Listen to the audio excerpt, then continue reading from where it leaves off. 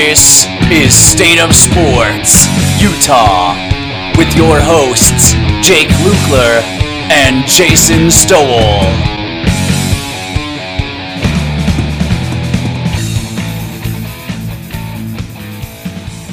Hey everybody, welcome on into the show. This is State of Sports, Utah. Brand new refresher of the podcast. I'm Jason Stoll, here alongside my co-host Jake Lukler, and we are really excited to have you guys. Yeah, I'm totally pumped. Hi everybody, I'm Jake Lukler. Because of the pandemic and just because we live so far away, we're actually doing this podcast remotely. We're not in the same room, which is a little weird, but not so much given, how much Zoom has been integrated into the culture of everything. So if you followed this podcast before, we were JS Squared, and it was me and Josh Sommer. Josh is still going to be part of the podcast segments and will be a co-host as well, but we just wanted to kind of restart and refresh the podcast and give it a new name and expand our reach a little bit as far as fan base and coverage goes. So hence the new name and the rebrand a little bit with our logos. But again, we are really excited to kind of refresh this and restart with the podcast. Oh, I'm absolutely thrilled. I mean, honestly, I've thought that we should do this for a long time. I'm so glad we're finally doing this. It should be awesome. Yeah, exactly. So for our first segment, we are going to be doing what's called Opposite Impressions. It's a segment where, because I'm such a diehard Utah fan and my co-host Jason is a Cougar through and through, we're going to be talking about each other's team and what we think based on the first week of college football. I'm going to be talking about Utah football. Imagine that, my friends and family that know me. I'm going to be talking about Utah. It's amazing. Yeah, I know. I have been tainting him for years. I have been, damaging his good, Temple recommended soul. Jared or Uncle Brent, if you're listening, this is not true at all. Not even remotely. To be fair, I am a Temple recommend holder myself. So anyhow, let's get on to the impressions. So I think I'll start. So I did watch the BYU versus Arizona game, and first thing I just got to say is that stadium looks amazing. Very jealous I didn't get to go, and it looked like it had a really great atmosphere. Frankly, it was just covered in blue, and true to BYU's reputation, they travel well, and they certainly did this time around. And I did get to go to the game in Vegas, hence my voice sounding like Emperor Palpatine a little bit. So if it does sound like that, I apologize. But man, that atmosphere was terrific. There were around 54,000 fans in total there.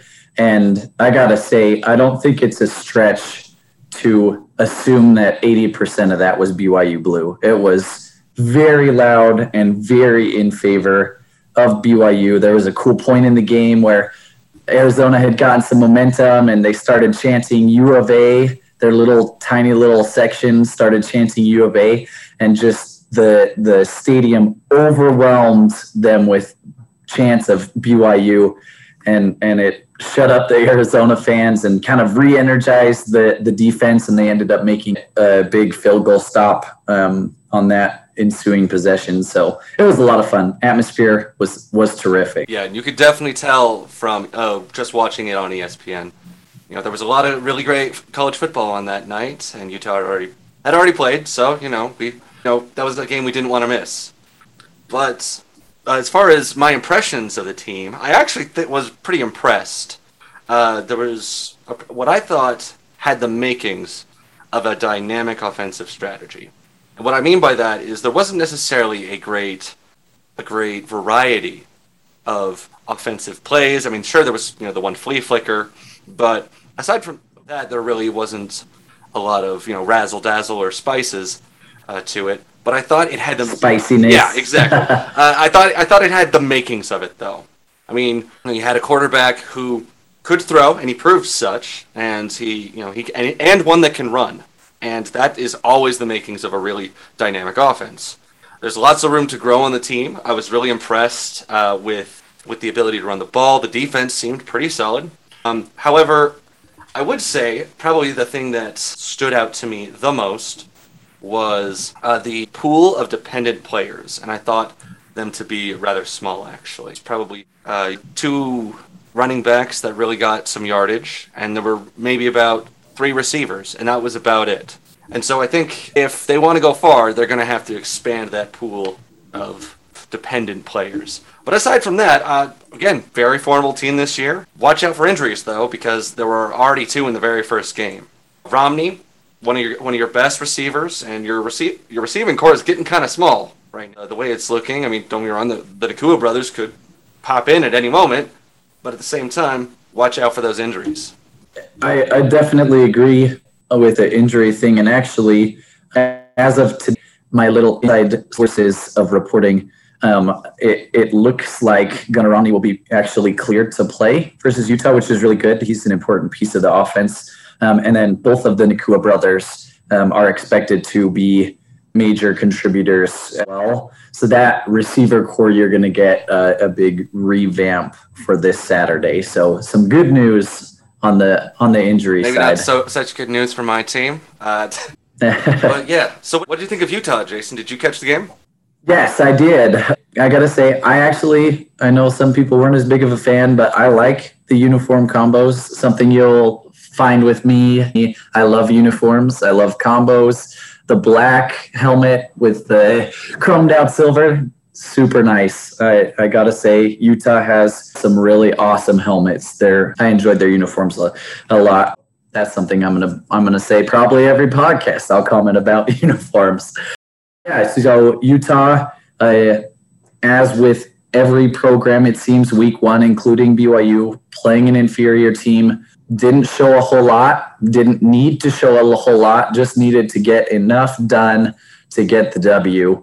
And so even with those slow starts, especially against an FCS team, even though Weber is really skilled, I wasn't surprised that Utah, chipped it away and got it rolling. Run game is on point, as always, with Utah. That's going to be their biggest strength offensively. Tavion Thomas looked incredible. 107 yards, 2 touchdowns. It's always good when you have a back that you can rely on to get you 100 yards in a game. That's going to be really key and big for Utah moving forward. And that was impressive. But equally as impressive was Charlie Brewer. His ability to throw, it brings a refreshing dynamic, I think, for Utah as an offense that they can depend on him to make throws and to move the ball. I think a lot of times in the past we've seen with Utah's offense that when they do rely heavily on the run, that teams really crowd the line of scrimmage and bring extra linebackers into gaps and try and contain and keep the ball inside the tackles. And that can slow down the offense some, but he looked really good. 19 for 27, 233 yards. Pro Football Focus, their quarterback evaluator, I guess. They do a lot of evaluation, but quarterback is one of their main areas. And they gave him an 89.3 grade, which was his highest grade in 3 years as a quarterback. So if he can continue that momentum, that's a great sign for Utah.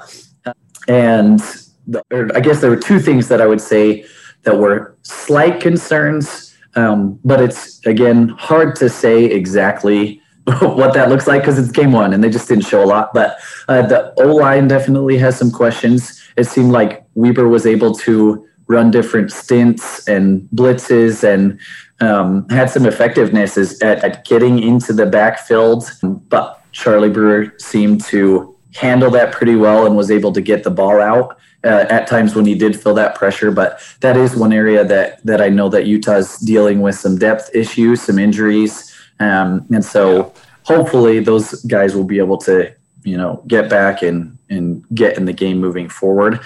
But yeah, I think the O-line, there's definitely some questions, and then there were a lot of, and this was more so early in the game, but there were a lot of dropped balls where the pass was there, but receivers had a little bit too firm of hands. Need to have soft hands as a receiver. But there were definitely more drop balls in the first half, a little bit into the third quarter, but that seemed to improve as the game went on. So I've rambled a little bit, but there's my thoughts on Utah for the first week. It's always interesting, I think, to hear the other side's opinion, just simply because most of the people that I talk to in the sports world are Utah fans. And so we're used to hearing the same worries, concerns, the same highlights, the same great things, and you're used to hearing the same talking points. But it's so interesting then to hear someone who's a fan of another team and how they see your team. And that's why I really like this section, actually, just because that way it's less biased, and it also, I think, just adds something else to consider as a fan of your own team. Yeah, I agree. A lot of my opinions about BYU and things of that are coming from BYU fans, and especially in like the Twitter sphere or things like that, we can tend to latch on to some of the same ideas. And so it is really good and cool to hear a different perspective, especially from your rival, because I think sometimes we may be more honest about our opposing team than the fan of the opposing team, but maybe we're a little too critical as well. But I like that. That was a great segment. Yeah, always great to have a good back and forth. So why don't we hop in then to our next segment, which is, of course, Week 1 highlights, where we talk about our own teams, what we thought of how their performance was. And I'll talk about Utah, which is finally happening. And let me just say, as a Utah fan, last season, not that it was a bad season. I mean, 3-2. I mean, that is a winning season technically. But, no stadium attendance, 5 games, and, you lose that first one to USC. And it was a very disappointing year. And to finally be in full swing again, it just feels so right. There's nothing like it. And to finally be able to see the new completed end zone was just phenomenal, to see that bowl completed. So enough about the atmosphere, but I thought it was a really good game. We had a bit of a lightning delay after Weber got, a lucky special teams mistake, capitalizing on that for a touchdown. And then immediately there was a lightning delay, which, as a fan in the stands, incredibly disheartening. I'm sure anyone who was attending the game can attest to that. That was incredibly disheartening as a fan, because it just feels like, well, what if it stops? What if we officially lose the game, halfway through the first quarter because they just delay it long enough, and after about an hour and a half, the game finally resumed, and then things really got going. I thought, as Jason pointed out, Charlie Brewer was phenomenal in that game. I think before the lightning delay, he seemed a little jumpy. He seemed less reined in. He seemed very nervous. And I think that's very much obvious through his gameplay before the lightning delay. However, afterwards, he seemed to have calmed down. The nerves have kind of worn off. And you just want to play at that point. In that way, I'm actually kind of grateful, because it was after that point that Utah really started going. Our defense, solid as ever. And that's always a highlight, I think, of Utah football, is our defense is just arguably one of the best in the country. You make running the ball almost impossible. That's thanks to just the amazing players we got in the D-line. For once, we actually have a really great quarterback, and it's so strange to walk away from a Utah football game and say the biggest highlight was the quarterback, because that is not what we're used to. And as a Utah fan, it has been a long time, frankly, since we've had that. I think I would be remiss if I missed out on another great highlight, which has been true in the past few seasons, but definitely so this season, I think, and that is the secret weapon that are Utah's tight ends. We've had Brian Keithy for a good couple seasons, and he's been our secret weapon, but finally that reputation seems to have spread a little bit, and we have that of another, which is Dalton Kincaid. He came into this season as not really anybody of note, but boy, did he make a big splash. He caught 2 touchdowns, one of which was the very first of the game. And that was a heck of a play. That was a nice. Oh, that was a great catch. I mean, that. When I first saw it, I was like, there was no way that he got his foot inbounds. It was awesome. Yeah, and that was phenomenal. And he didn't just show his worth on that play. He showed his play further on in the game. And I think he and Keithy are going to be major secret weapons that Utah is going to be using, because not a lot of people look at the tight ends. You look at the receivers, the running backs, but you don't look at the tight ends very much, at least not in college football. And that's certainly true in the Pac-12, I feel. And that's why Keithy has been such a great secret weapon up to this point. I think Dalton Kincaid is going to be an even greater secret weapon because he doesn't have the fame that Brian Keithy has built for himself. But overall, I thought it was really well. Again, the best thing I got to say is about Charlie Brewer. We finally have a quarterback that can throw. And not just that, but he can read the field, and he has that experience as a senior transfer. He has that experience to read the field and just be able to tell what's going on. It's just amazing to know that we have only a quarterback who's a dual threat and just someone who has that experience. So what about you, Jason? What about your Game 1 highlights? So I had the unique perspective, as well as Jacob, being in the stands for the game. I'm going to focus my kind of game highlights on individuals, 3 individuals. The first being Neil Pau'u. Dude is awesome. Dude is such a good receiver for BYU. 8 receptions, 126 yards. 2 touchdowns. He, of course, had the bomb reception of 60 yards, breaking away from his defender. Pass was put perfectly where he could just catch and run and outran everybody to the end zone. So Pau'u looked phenomenal. We will definitely rely on him in the passing game, and that's what will be nice about some of the depth returning, is it will alleviate a little bit of that pressure on him. Because there are multiple targets that you have to cover as a defense, and so that will be excellent. And if he's the only guy out there, you can believe teams like Utah and other top-rate teams, they'll be focusing in on him. If he's the only guy out, they will make sure he's out of the game. I think you saw that attempt by Arizona a little bit once Gunner was out, and he still was able to fight through a lot of that double coverage and to make plays. So he played phenomenal.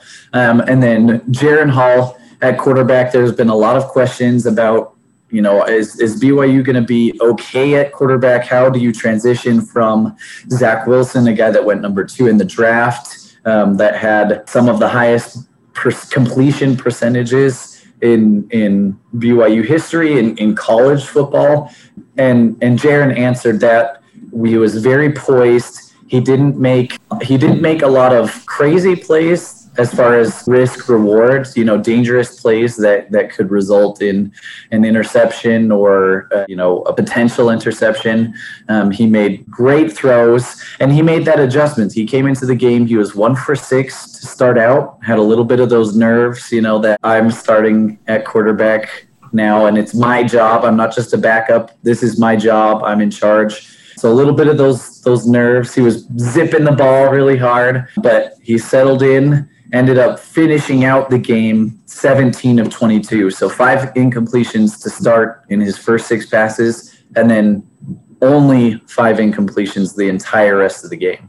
So he played really well, nearly 200 yards of passing. And then, of course, he had the 39-yard, 40-yard run out. And I'm going to be honest, I thought he was going to run into the end zone on that one. I really thought he had the safety beat. I thought he could have gotten in, but smart play, wanted to stay healthy, got it out of bounds, knew that they were going to get the score with Tyler Algier on the outside, who also deserves a small shout out. He was great. As always, BYU rely heavy on the run game to open up its passing attack. But the last guy I wanted to highlight on defense was Keenan Peely. The dude is a monster. He's all over the field, and that's both a good thing and a little bit of a bad thing that I'll kind of talk about in our next segment. But he had 17 total tackles. 10 of those were solo tackles, and he had the one big sack to force a punt from Arizona later in the game when they had been, again, kind of making a push. So he was a monster, really fills a lot of the field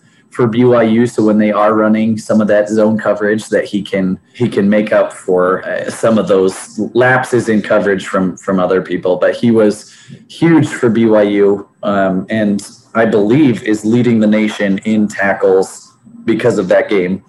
So he played phenomenal. So overall, it was a good game. They controlled the game pretty much from the start. I felt like they were, again, in control, but not as many points as I would have liked to see. But I think it was mellow. The game overall offensively was mellow for a reason.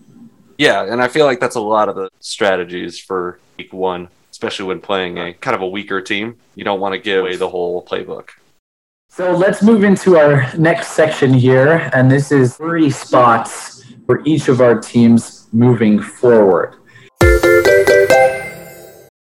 I mentioned this just a little bit before, and it's been talked about. We've touched on these, but with BYU, this was supposed to be one of the deepest teams we've had in a while. You look across the board at receiver and just some other quarterback, running back. I think a lot of these positions, BYU is really deep, but already you're seeing that injury bug creep back into BYU's program in game one. And that's really concerning. I think a lot of that has to do with strength and conditioning and trainers that you're seeing. People don't like to talk about the talent gap or whatever, but there is a financial gap between BYU and Utah. There's no question that Utah overall can afford to pay their coaches and staff more than BYU does. Oh, 100%. And so I think it's not a fluke that BYU has all these injuries. I think that it is vindicative of BYU not being able to have the strength and conditioning experience that they need, and guys might be getting overworked or worked the wrong way.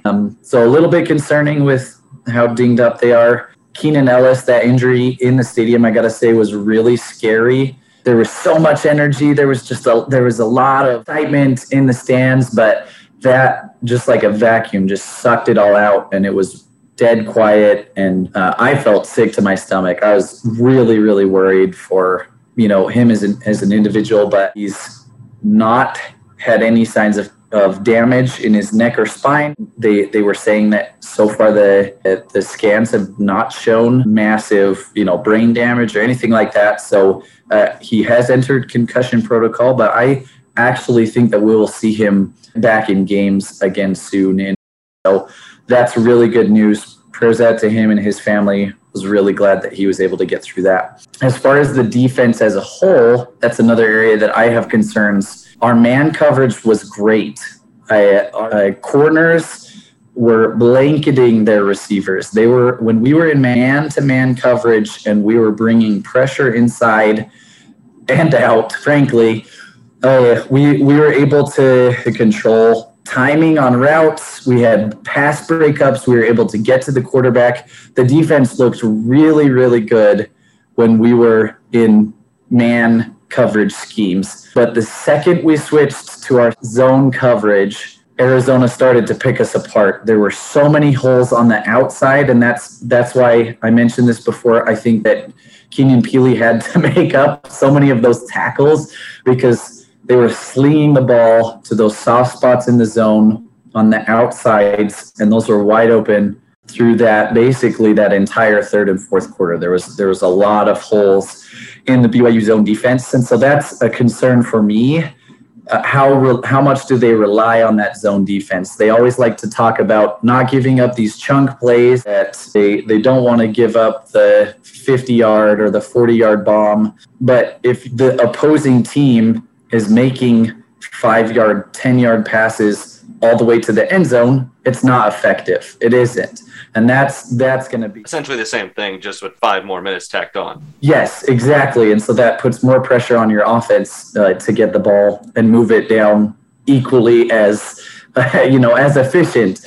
And so that is something that I would like to see BYU do defensively a little bit more, is not rely so heavily on that zone coverage. I feel like this year more than any, we have the talent at corner, at safety to cover downfield one-on-one or to only have one safety, back that you can remove some of those safety nets that you've done in the past and blitz the quarterback. And that's going to be key against Utah, who has shown in that first game that they might be a little weak on the offensive line and isn't able to handle that pressure as much as they have in past years. And then the last point that was a slight worry spot for me with BYU was the offense being a little bit vanilla. Like I said, I think personally I expected more points from them, but after I had a day to kind of sleep on it and sleep on the game and think about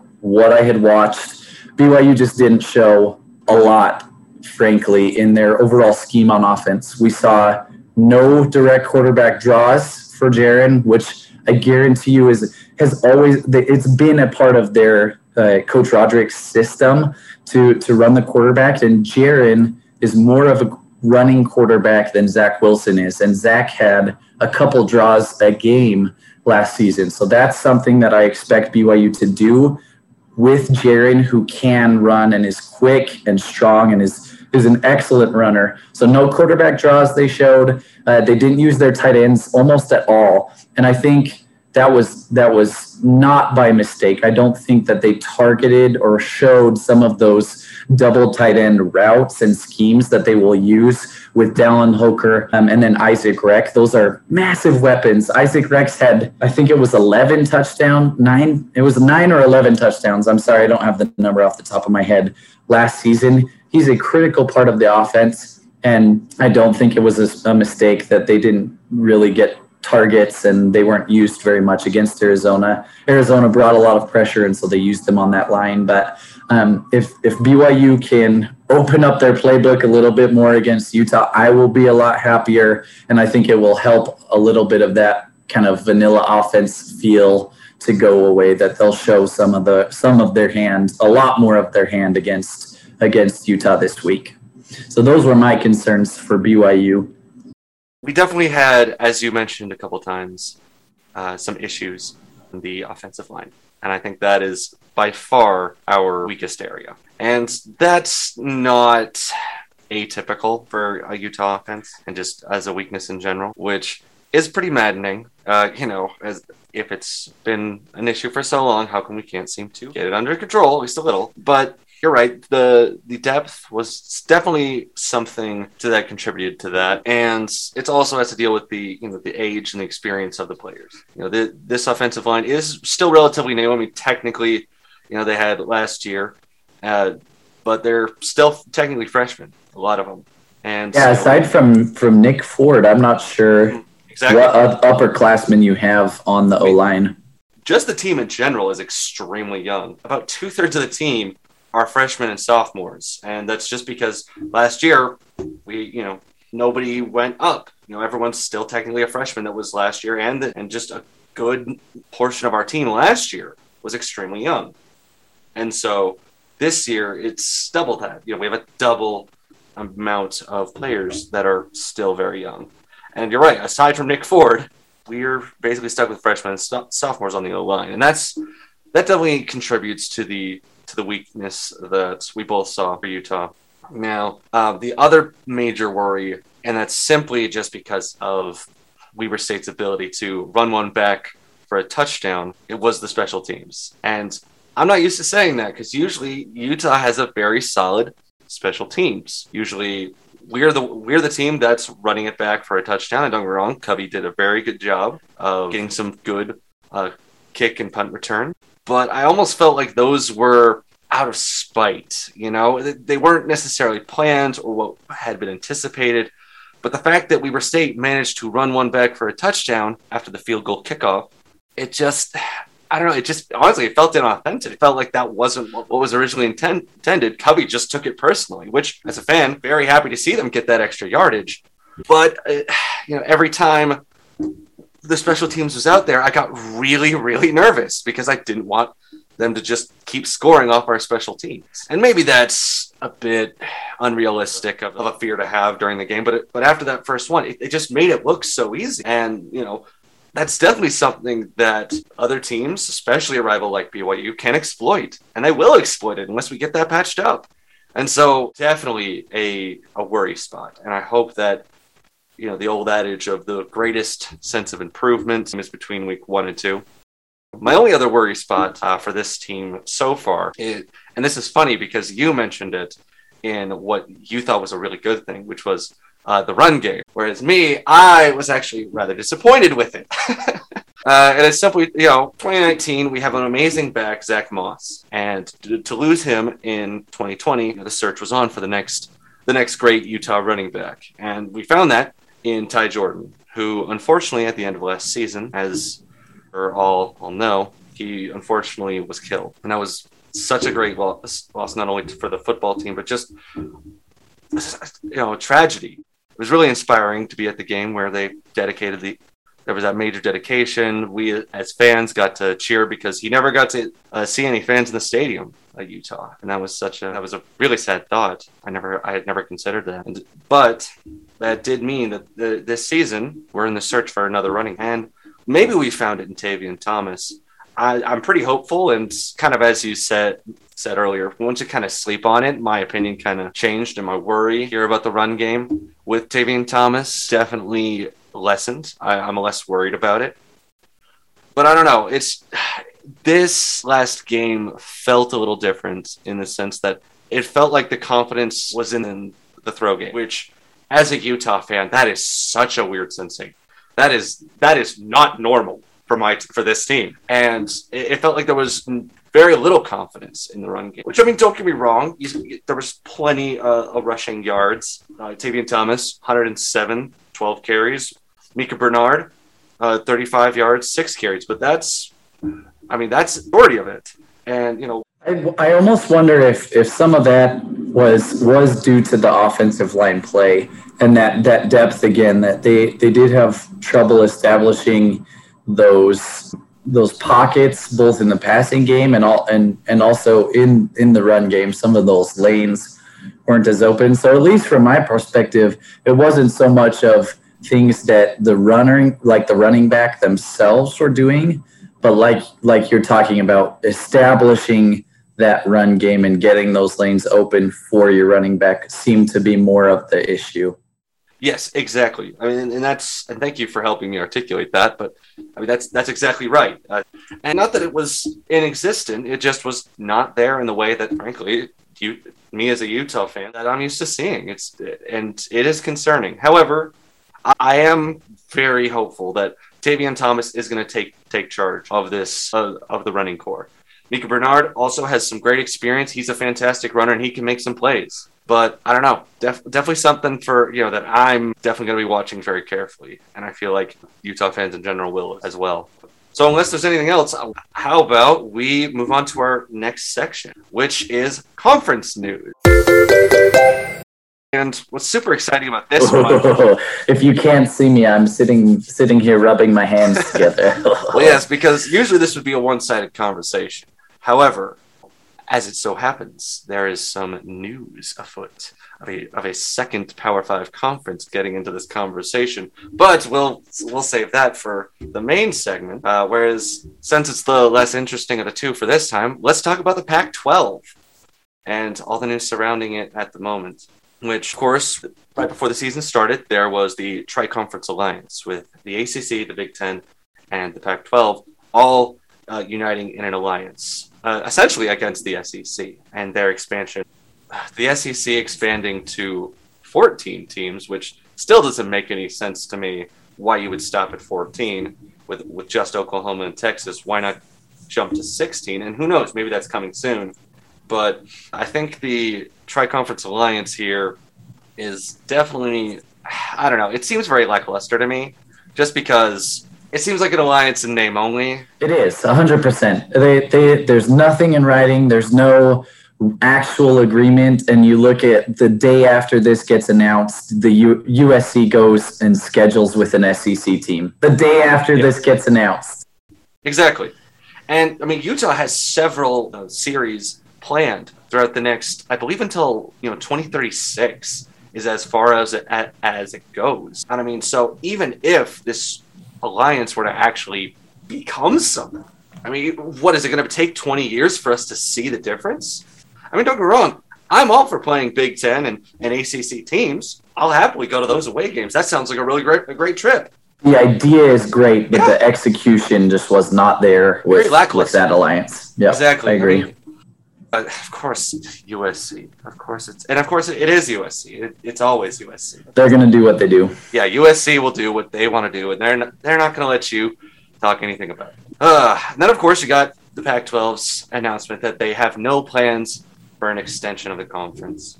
And I have some mixed feelings about this, if I'm being honest, Jason. Part of me is kind of happy. I like the status quo in a bit. South Division is, we know the teams very well. The North Division, you only got to play a handful of them, and we know those teams well too. And why shake something up that seems to work, in my opinion? Frankly, I feel like the Pac-12 already cannibalizes itself well enough. Adding 4 more teams, especially if they're high-quality teams, doesn't seem to be much of a help. And I think that might be probably what the main motivation of not expanding really is, aside from the wanting to keep the center of power in California. Because I don't think there's enough schools of high enough caliber in California to keep the center of power there. Because that's definitely a priority for the Pac-12. Much to my chagrin and to that of many other fans of many other teams, I'm sure. But like I said, a little bit of a mixed bag of emotions. And I see why they're doing it, but at the same time, I'm a bit disappointed. I mean, clearly the SEC is expanding, and I think it'd be foolish to just not even at least consider it. And that has further ramifications on what we'll talk about next. Yeah, exactly. And the conference news is just a commentary on the Pac-12 in Week 1, I should say, and that's something I definitely want to have. And while we talk about the conference, is how the conference performed. Well, I mean, now hold up. The Pac-12 South did great. Aside from Arizona, everybody won, and they won with a very decent margin. I actually think the least impressive was USC of all teams. They didn't seem to be very in control of Fresno. Yes, they were leading, but it seemed like a very weak lead, and that could have changed at any moment. At least not until the mid-third quarter is when they finally got a handle on the game. And so, then of course, you got the embarrassment that was the Pac-12 North. When Washington loses to Montana, and it's not even just like a lucky win. They were in control of that game the whole time. Washington. I mean, of course it's the year that Utah doesn't play them, that they're just a complete train wreck. Ranked number 20 should not be losing to Montana. Montana's a good team. Great FCS. In fact, who knows? Maybe they win the Big Sky. But it shouldn't happen. Of course, the rest of the North, you had Oregon pulling out a very nervous win against Fresno State off a lucky fumble. So, I mean, luckily for Utah, we actually do face them, and, they're obviously the biggest threat of the North. And so, maybe that's, good news for Utah in the end, but I don't know, just in general, doesn't make the Pac-12 look very good, at least not the North. However, we did have UCLA counteracting that and, kind of coming in with a big win against LSU. Now, does that mean UCLA? Which I predicted, by the way. I predicted that. Yeah, it's true. You did. It's just, maybe that means UCLA is good this year. And from what I saw, they did look very formidable. Then again, it could just mean LSU is extremely overrated. I mean, last season, they were not very great. I mean, they won their national championship in 2019, as all know, and lost most of their team. And, last year they were not that great. And frankly, I thought it was a big overrating to give them, ranked 15? I mean, they were definitely overrated to start, but I didn't think they were. It's hard to know just based off the 2 games that UCLA has played against Hawaii and LSU, and just LSU the 1 game. It's hard to tell where everyone stands based on the quality of the team right now. But hey, it made the conference look great. At the very least, we got that redeeming quality. Now, why don't we hop in to the big news? The big news.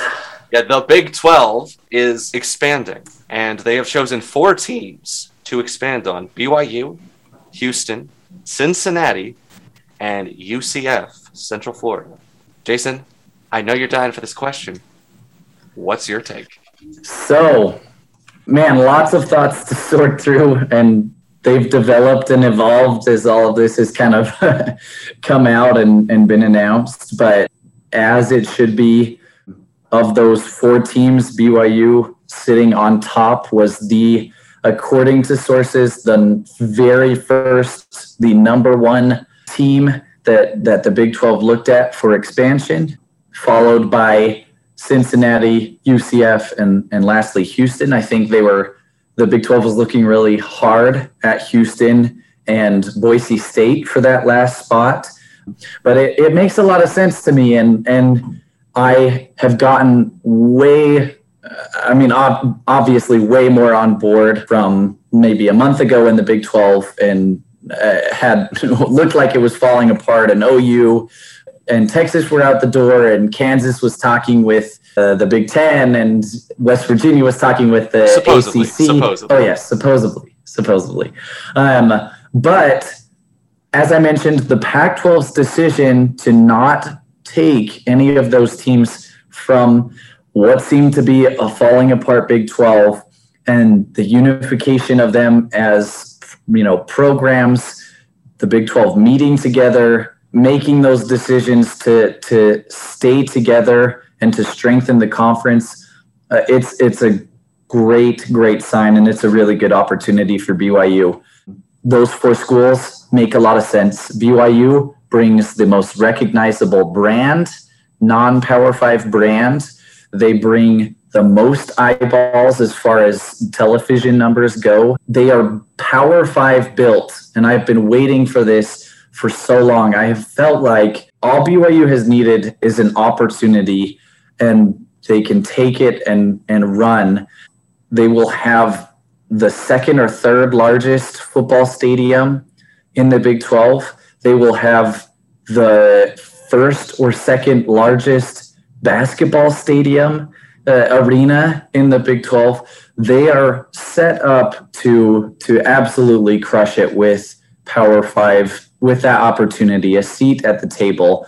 And that extends to recruiting, that extends to, competing with Utah, which has been a topic in this podcast. But some of those guys, I really think, that are high-level LDS talent that have been going to Utah or Stanford, some of those schools. You look at guys like Britton Covey, whose grandpa is this famous LDS author and involved in a lot of that. Or goes to Timpview, the breeding ground of BYU football. Bradley Anai, who grows up in Utah County and goes to BYU games. Like, some of those guys, I really think, take a lot harder look and maybe end up going to BYU. So it evens the playing field, I think, in a lot of areas as far as recruiting in-state goes.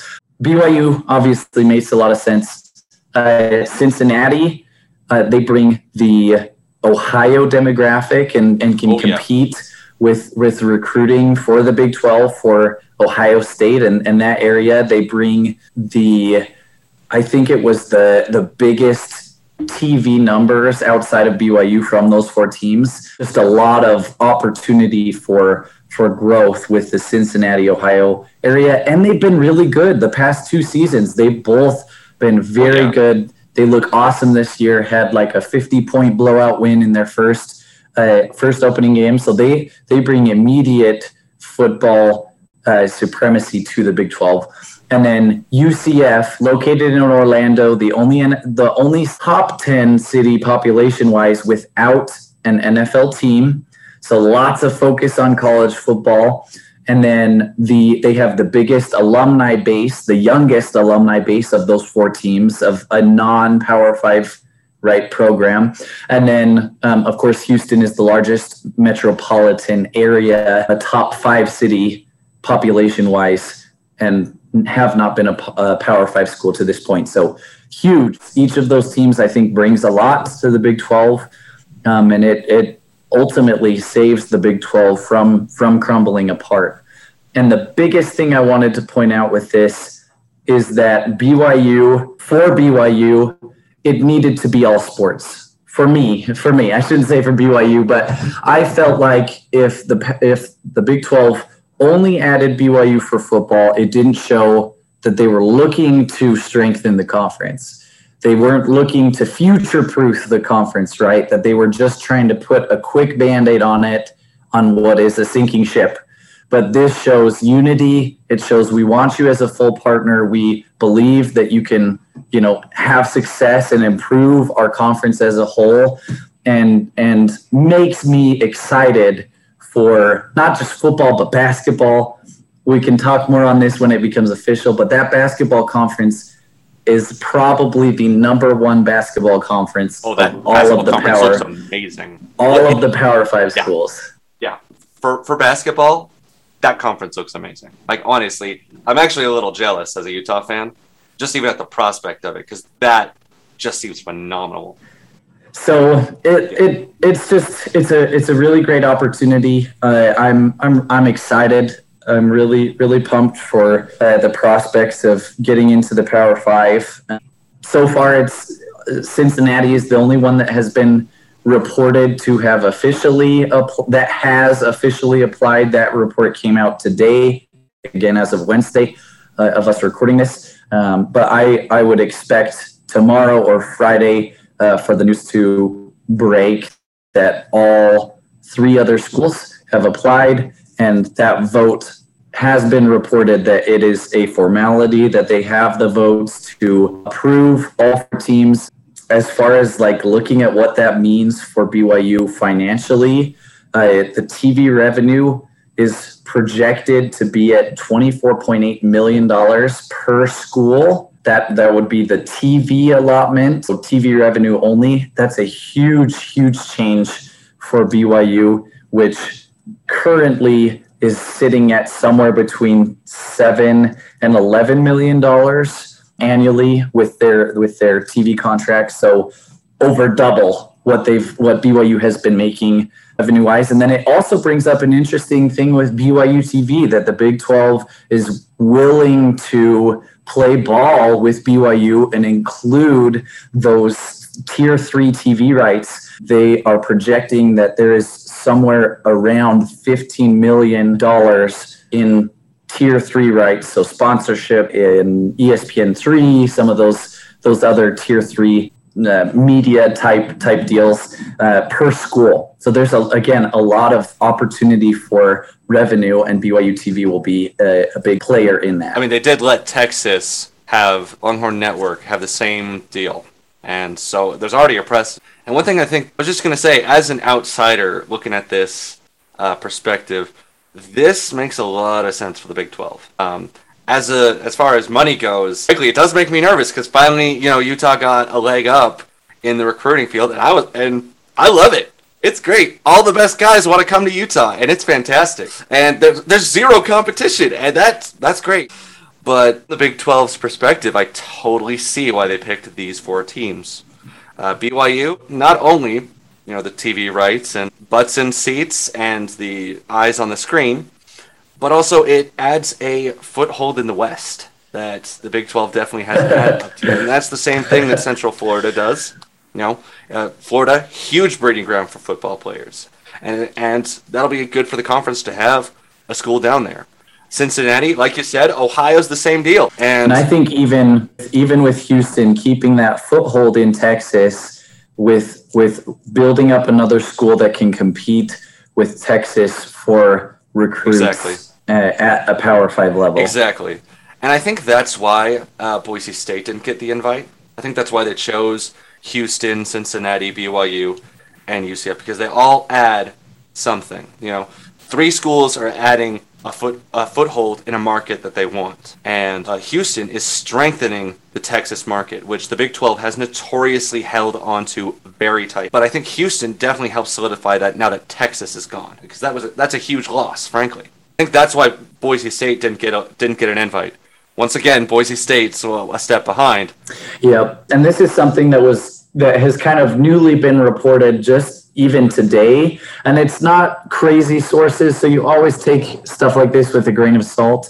But timeline for this is looking like July 1st of 2023 for all 4 schools, BYU, Houston, UCF, Cincinnati, to be added to the conference in full sports. There is still a chance that BYU could join in 2022. I would bet that will be sorted out as that invite is official. Because BYU is independent, they have some flexibility. The 8AC, where the 3 other schools are coming from, are going to have to give a timetable. They have a set timetable that is in the contract that they have to give a certain amount of months notice before they leave for withdrawal. And then they still have to pay that $10 million buyout to get out of the conference. Whether that is negotiable with the AAC is yet to be determined, but it is looking like as of today, it's being reported that all 4 schools for all sports, July 1st, 2023, expect some negotiation though with BYU for football only for next season. I would be so excited to jump into a Big 12 schedule right off the bat. But I also think this could help the BYU and Utah rivalry continue on. But I think with BYU being from a Power 5 conference, I think there'll be a much greater case to allow Utah and BYU to play more toward the end of the season again. I have felt like there's been like this drifting apart where Utah's like, oh, we're too good for BYU. We don't need to schedule them. They're these peasants. We don't need to play them. But that I do think that will change as BYU, does get that Power 5 label. They improve their depth and some of those things that there will be more pressure on Utah's side to play the rivalry because it's a good game and it is competitive again. Yeah, exactly. And it'll be far more of a benefit. It'll add to the strength of schedule. It'll look really good to play another 5 team that's just a couple miles away. Yeah.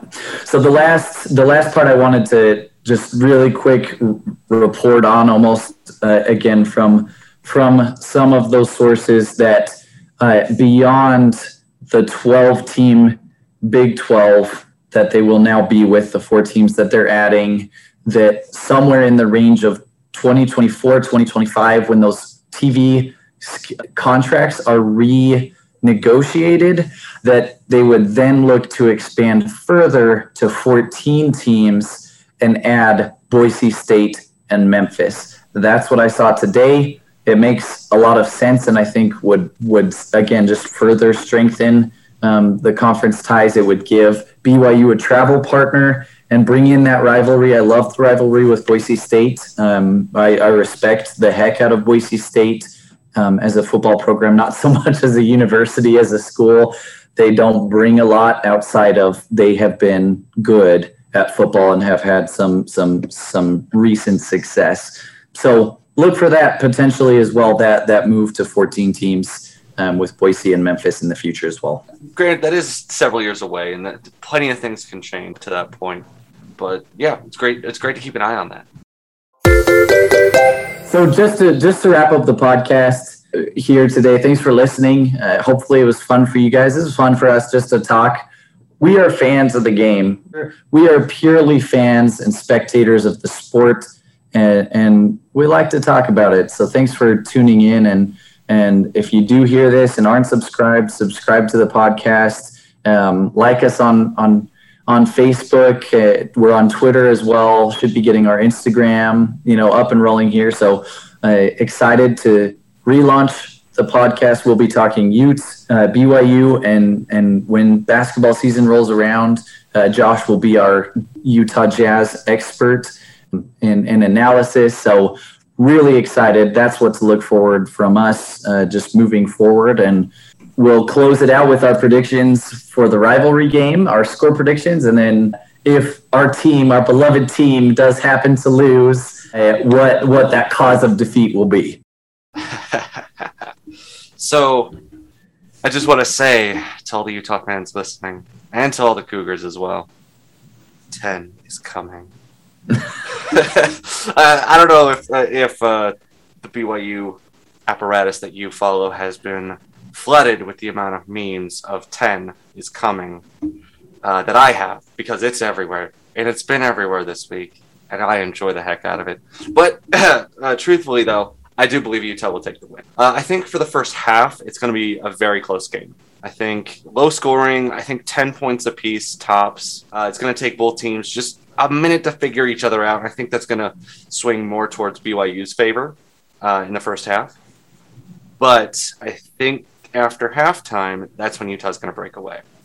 So, Utah victory. Final score, I predict 31-17. I can respect it, but I don't have to like it. Yes. And so the cause of defeat, if Utah were to win, it would be simply because of the lack of establishing the run game. As I mentioned, I feel like that's just the core part of Utah football is having that run game. And even when having a phenomenal quarterback like Charlie Brewer, who can throw the ball and make plays, I feel like having the run game established against BYU is same with the O-line. Not getting that patched up at least a little bit. It's going to be a major mistake, and that will probably be the causes of Utah's downfall if we lose. But 10 is coming, so no need to worry. So all good things must come to an end, Jake. This is the year. This is the time.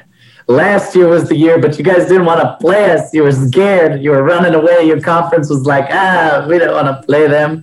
We're going to make them not play. This is the year. I think that BYU is going to surprise some BYU fans themselves. Again, with the play calling, I think they're going to show a lot more of their hand to give some context behind this game and just how important this game is for both sides. The longest streak in the history of the rivalry is 9 games held by 2 teams. BYU from 79 to 87, 9-game winning streak. Utah from 2010 to now. It also happened in the 30s, by the way. It did. We don't even talk about that. They were not. BYU wasn't even a school by that point.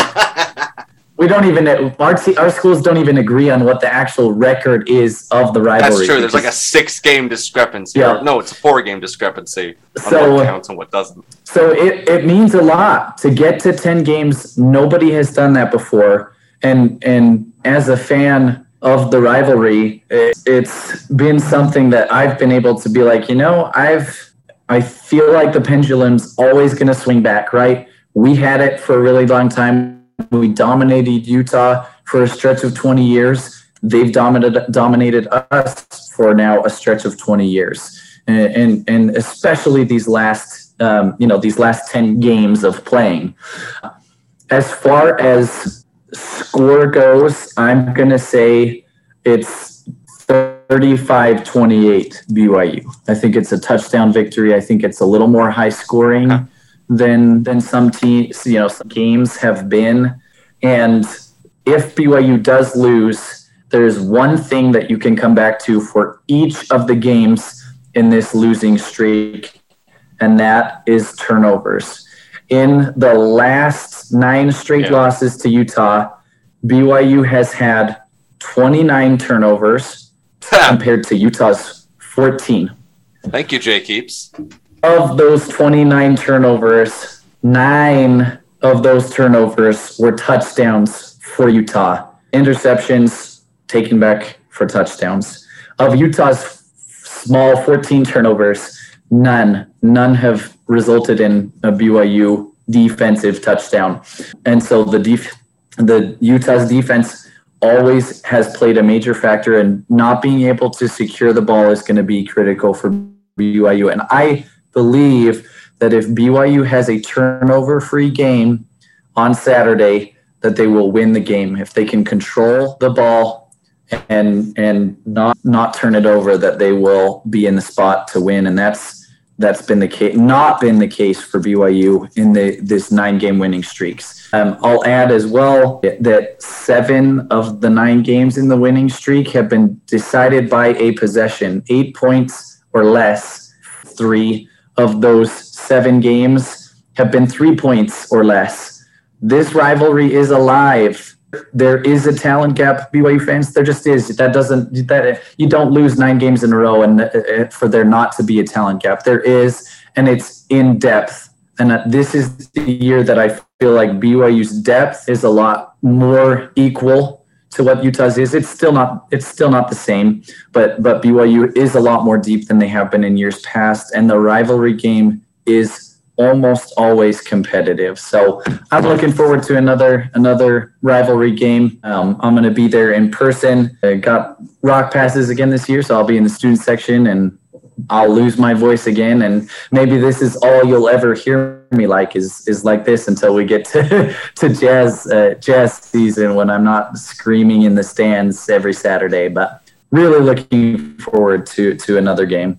Yeah, and I wholeheartedly agree. I do think this rivalry is alive. I mean, don't get me wrong, BYU is no longer the top team on Utah's radar, and that's just a fact of how it is. But I don't feel the rivalry is dying at all. That being said, one thing that is definitely a worry for Utah fans, and I can tell because whenever you watch the press conference with Coach Whittingham before the game with BYU, it's always the same question that it's been for the past, I want to say, 4 or 5 years. And it's, how are you explaining to this team that are no longer from the state of Utah as a majority, how are you getting them hyped for this rivalry? How are you explaining to them that this is important to the fans? Because a lot of our recruits now come out of Florida, come out of Texas, come out of California, and they not a sizable portion of the team come out from Utah. No, don't get me wrong, we have plenty of in-state recruits, but it's just not a majority anymore like it used to be. And so I suppose that definitely is a factor, that maybe the players themselves don't put as much stock into it. Or at least that's a fear that I know we as Utah fans have, because we want this streak to be alive. Because as a Utah fan, I have given fans like Jason and friends who are BYU fans so much crap the last, 12, 13 years now. Here we have full-grown deacons that are alive, that have never seen a BYU victory over Utah in football. And I've given him so much crap over the past decade plus that, frankly, I am afraid. I am afraid to hear what 12 years of pent-up just nose-rubbing and bragging rights will feel like. And the worst part is every year that fear grows larger. Because I know the pendulum there has to be an alleviation. There has to be some victory that comes for BYU eventually. Now, do I think it's this year? Absolutely not. Yeah, because 10 is coming. Oh, 10 is coming. So let's do this. I think we should refresh a decades-old bet that we used to do with this game that we haven't done in a long time. If BYU wins, you have to wear a BYU tie to church. Okay. Utah wins, I will wear a Utah tie to church, provided by the other person. You also must keep it on throughout the entire session of church, and your spouse will be consulted to make sure that this happens. I also want to raise you something else. A picture. Picture also must be taken. Picture. Yes, pictures, video must be taken. That's true. Evidence must be had. But I'm going to raise you something else. If Utah wins, when we film our next podcast, I want you to be wearing a Utah shirt the whole time. And I will wear a Cougar shirt all the same. I will. If BYU happens to pull off a miracle and beat Utah. Okay, so are we doing the shirt or the tie? I say we do both. Both. Wow. Okay. All right, I'm in. All right. I'm in. It's a bet. All right, dealio. A gentleman's agreement, like the Pac-12 Alliance. Yes. Okay. Well, everybody, thank you so much for listening to the State of Sports Utah podcast. We are very grateful to be able to do this, just in general, and to have football back on. Oh, man. Football. Oh, sports. Anyways, thank you for listening. Thank you for choosing us. Tell your friends, leave a comment, leave a review, like us, follow us, come back for more. Especially next week when, though you won't be able to see it, Jason will be wearing a Utah shirt, and he will have to admit defeat because 10 has arrived. Hey, thank you so much for listening, guys. We will catch you on the next episode. For my co-host, Jake Lukler, I'm Jason Stoll. This is State of Sports Utah, signing out.